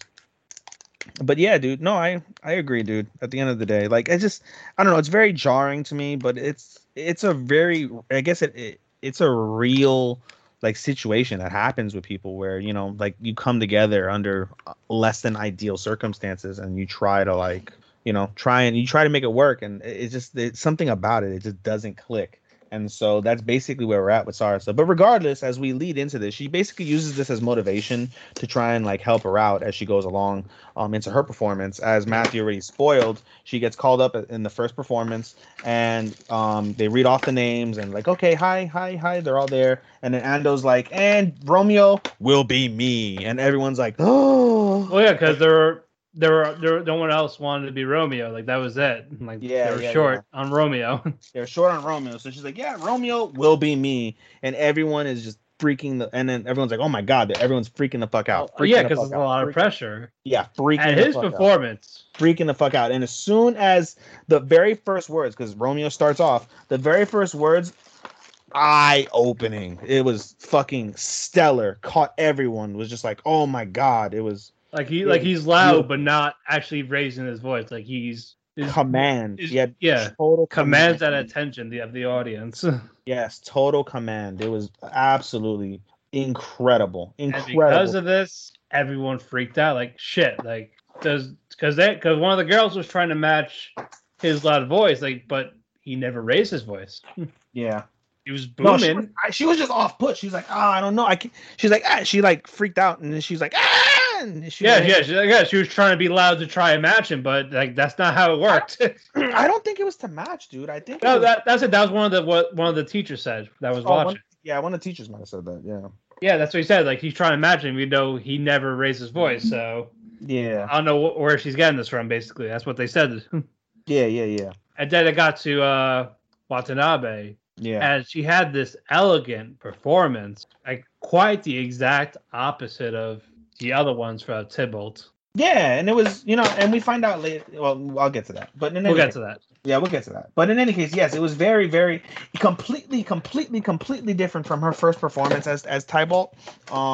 It was splendid. It was natural. It felt authentic. And she really gathered herself, and she displayed a lot of acting skills that they never really went over or anything like that. It was just, like it was natural. It was she learned all this from her grandfather. Like, yes, just watch this, just hearing him talk and like randomly saying lines from watching TV. Yes, exactly, dude. And then we get the praise and like, okay, auditions are up, like the cast is up. Yep. And then before Watanabe can go see hers, Hijiri's like, hey, you're gonna clean up. Fucking Hijiri. And she's like, by the way, I hate that bitch. I fucking hate that bitch. And she's like, by the way, did you see the cast list yet? Oh my God, I hate that bitch. I was like, wow. But I feel like she got bullied in her first year. I think that's why she's like this. Bro, no, that's some deep rooted shit, dude. Like that's got. But I think that's kind of there's a cause for that. I'm not defending it, but I think that's what happened. But with Ando Sensei, now you see the girls cried and it's like, why did I get the part? Yeah. Like the Sawada sisters, but you see Ai crying by herself, and with her uncle. Haru, I think. Yeah, her uncle. No, sorry, Taichi. And he's like, yeah, Yamada, like Juliet is this soft, gentle person. That's what Yamada did. Yeah, you're not. It's like, yeah, basically said that your performance was great. It was masterful. It was just too mature. Yeah, which is very telling. Yeah, exactly. So yeah, now she's waiting for Watanabe, and you see Sawa going to the office, but not for what until you see Watanabe look at Liz and say she got the part as Tybalt. Yeah, and then Sawa went to and it was like I was waiting for it. Yeah. And with Sawa, she asked, like, what did I do wrong? And he said, honestly, nothing. You guys were basically tied. Yeah. And you're two different people, and you were both excellent. It came down to this one person. Yeah. And then she asked her later on, like, why? He says, well, if I'm going to buy a ticket, I want someone like her. Yep. It's, again, despite, no matter how good you are, it's about who sells. Yep. And people are going to want to pay more attention and buy a ticket for someone like that than how she was. Yeah. The fangirl status, which is very interesting. They legit sell, especially for this all girls play. Yeah. Because it's for women. Yeah. Which is it's so wild. Like when you think about it, like a play like of mostly women, 80 to 20. I think, is it 80 to 20 the actors or 80 to 20 the fans? For what? That are women. The cast is all women. The cast is all women, and the fans are 80 to 20, and it's like, oh, who's gonna fangirl over you? Is basically that's what gets their attention. That's what, because again, they sell out every show. Yeah, and that's where she got that really like shit. Like even with I know it says like, yeah, no matter how much of a hard work you are, like you're not always going to get it. Yeah, basically. And like, it was very crushing to Sawa, but Sawa was very, very mature. And she held it together until she spoke with her senpai, who was basically graduating, and they had a heart-to-heart about the frustrations of being perfect. It was a very, very, very good conversation, because it's a real conversation. There are true frustrations with being perfect. There's true frustrations with expectations and meeting those expectations and just not being able to reach your potential, not because of anything you've done or any of your failures, not because you failed as a person or as an actress or a woman or a friend or anything, but just simply there's a phenom. There's someone that God is willing to that position, and he's not willing you. And that's a very raw and a very frustrating emotion, but it's a very real emotion, and a lot of humans can react and understand that is, something that happens for a job, whether it's someone that you I just got disconnected a little bit. Let me go back to it really quick. All right, I'm back to normal. All right, anyway, whether it's not missing out on a promotion for a job because someone was just there for longer, or or whether it's not getting the person that you want because you just, didn't confess like in enough time or something like that. Like, there's just stuff with that you did nothing wrong. It's just a product of the reality of the life that you're in at the present second. And that was really what was like told to Sawa. And eventually Sawa cries, and what's it called? Her senpai is like, save your tears for when you graduate. Don't cry now. Yeah. That was very telling as well, and it ended on a very high note with them, for sure. Yeah, and then you see Sawa actually go to Watanabe, like, congratulate, like, be the bigger person, like yeah, you got it, congrats, type of thing. Yeah. Like, I learned a lot, but still, like, you've earned it. Yeah. And some of the girls were mocking Yamada for getting Juliet's. One of them was like, no, she earned that. You guys shut up, basically. Yeah, Kaoru was very supportive, and she was upset, and she should be upset because it's a heartbreaking thing to not be chosen, but she stood up as a fearless classmate, as a friend, as I cared about her. Yeah, she cared about her. She was what's it called? What's the word I'm looking for? Integrity. She was very integritous with her speech to Yamada, and they cried together for each other as thank yous, as I'm sorries. They had a moment with each other, and they were very contentious, because one thing that we didn't mention is at the beginning of, like, before the things happened, all the girls are in the bath, and there was a lot of tension between the girls because of the fact that, you know, Yamada's very timid, and Kaoru and Sara were very fucking, like, fierce and aggressive and fiery, and Sawasa, you know, was trying to put up her cool front, but Sawasa was also very frustrated with trying to, you know, get the position, and I was going through her things. Each girl was going through their own specific issues in terms of how to cope with the circumstance that they found themselves in, and the pressure of wanting to succeed and wanting to grow and wanting to support. It was very, very it was a very good baseline, a very good foundation to why all of these performances mattered, why all these performances made you feel emotion. And it was a very good end, I felt, to this series. And I hope there is a season 2. It's not something that I would go out and watch on my own. I literally only did it because you recommended it, but it was very solid as a whole.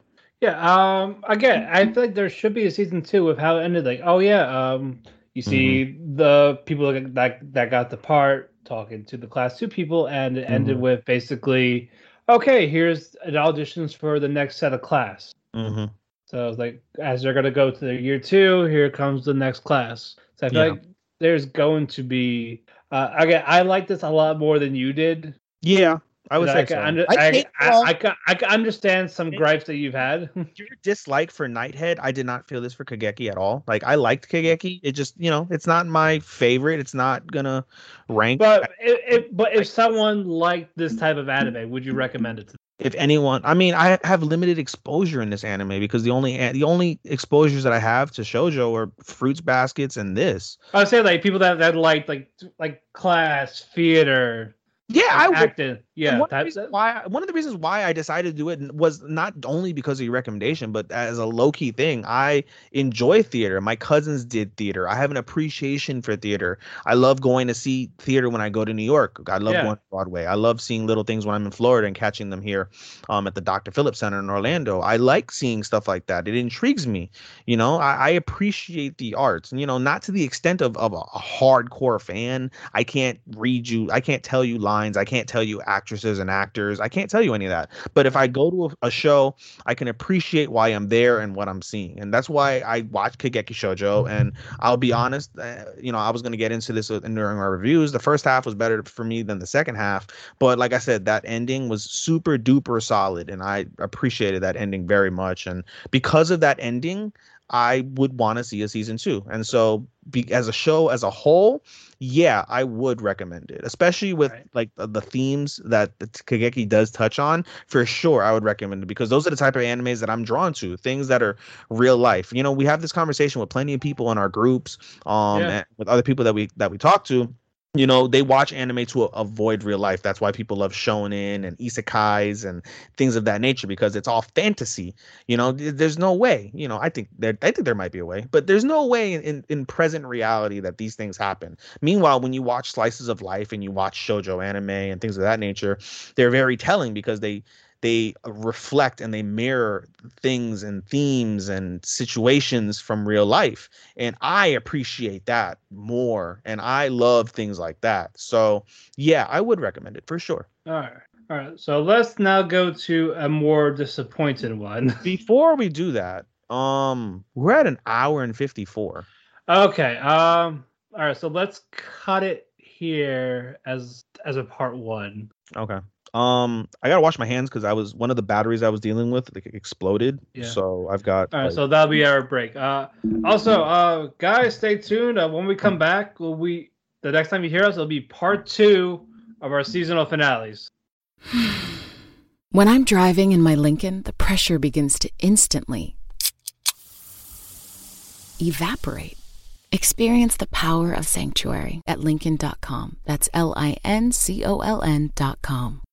Win your share of $1 million all season long with the Play Sugar House Beat the Spread Challenge. Download the Play Sugar House app or go to PlaySugarHouse.com to start winning. Playable in New Jersey only. Must be 21 or older. Gambling problem? Call 1-800-GAMBLER. Enjoy all your favorite sports like never before at BetMGM. Sign up using code Buckeye and receive up to $1,500 back in bonus bets if you don't win your first bet. When you register with BetMGM, you'll get instant access to a variety of parlay selection features, live betting options, and the best daily promotions in the business. And with BetMGM at your fingertips, every play and every game matters more than ever. Place your money line, prop, or parlay bets with the king of sportsbooks today. Sign up using code Buckeye and receive up to $1,500 back in bonus bets if you don't win your first bet. BetMGM and GameSense remind you to play responsibly. 21 plus and present in Ohio, subject to eligibility requirements. Rewards are non-withdrawable bonus bets that expire in 7 days. Gambling problem? Call 1-800-GAMBLER. In partnership with MGM Northfield Park.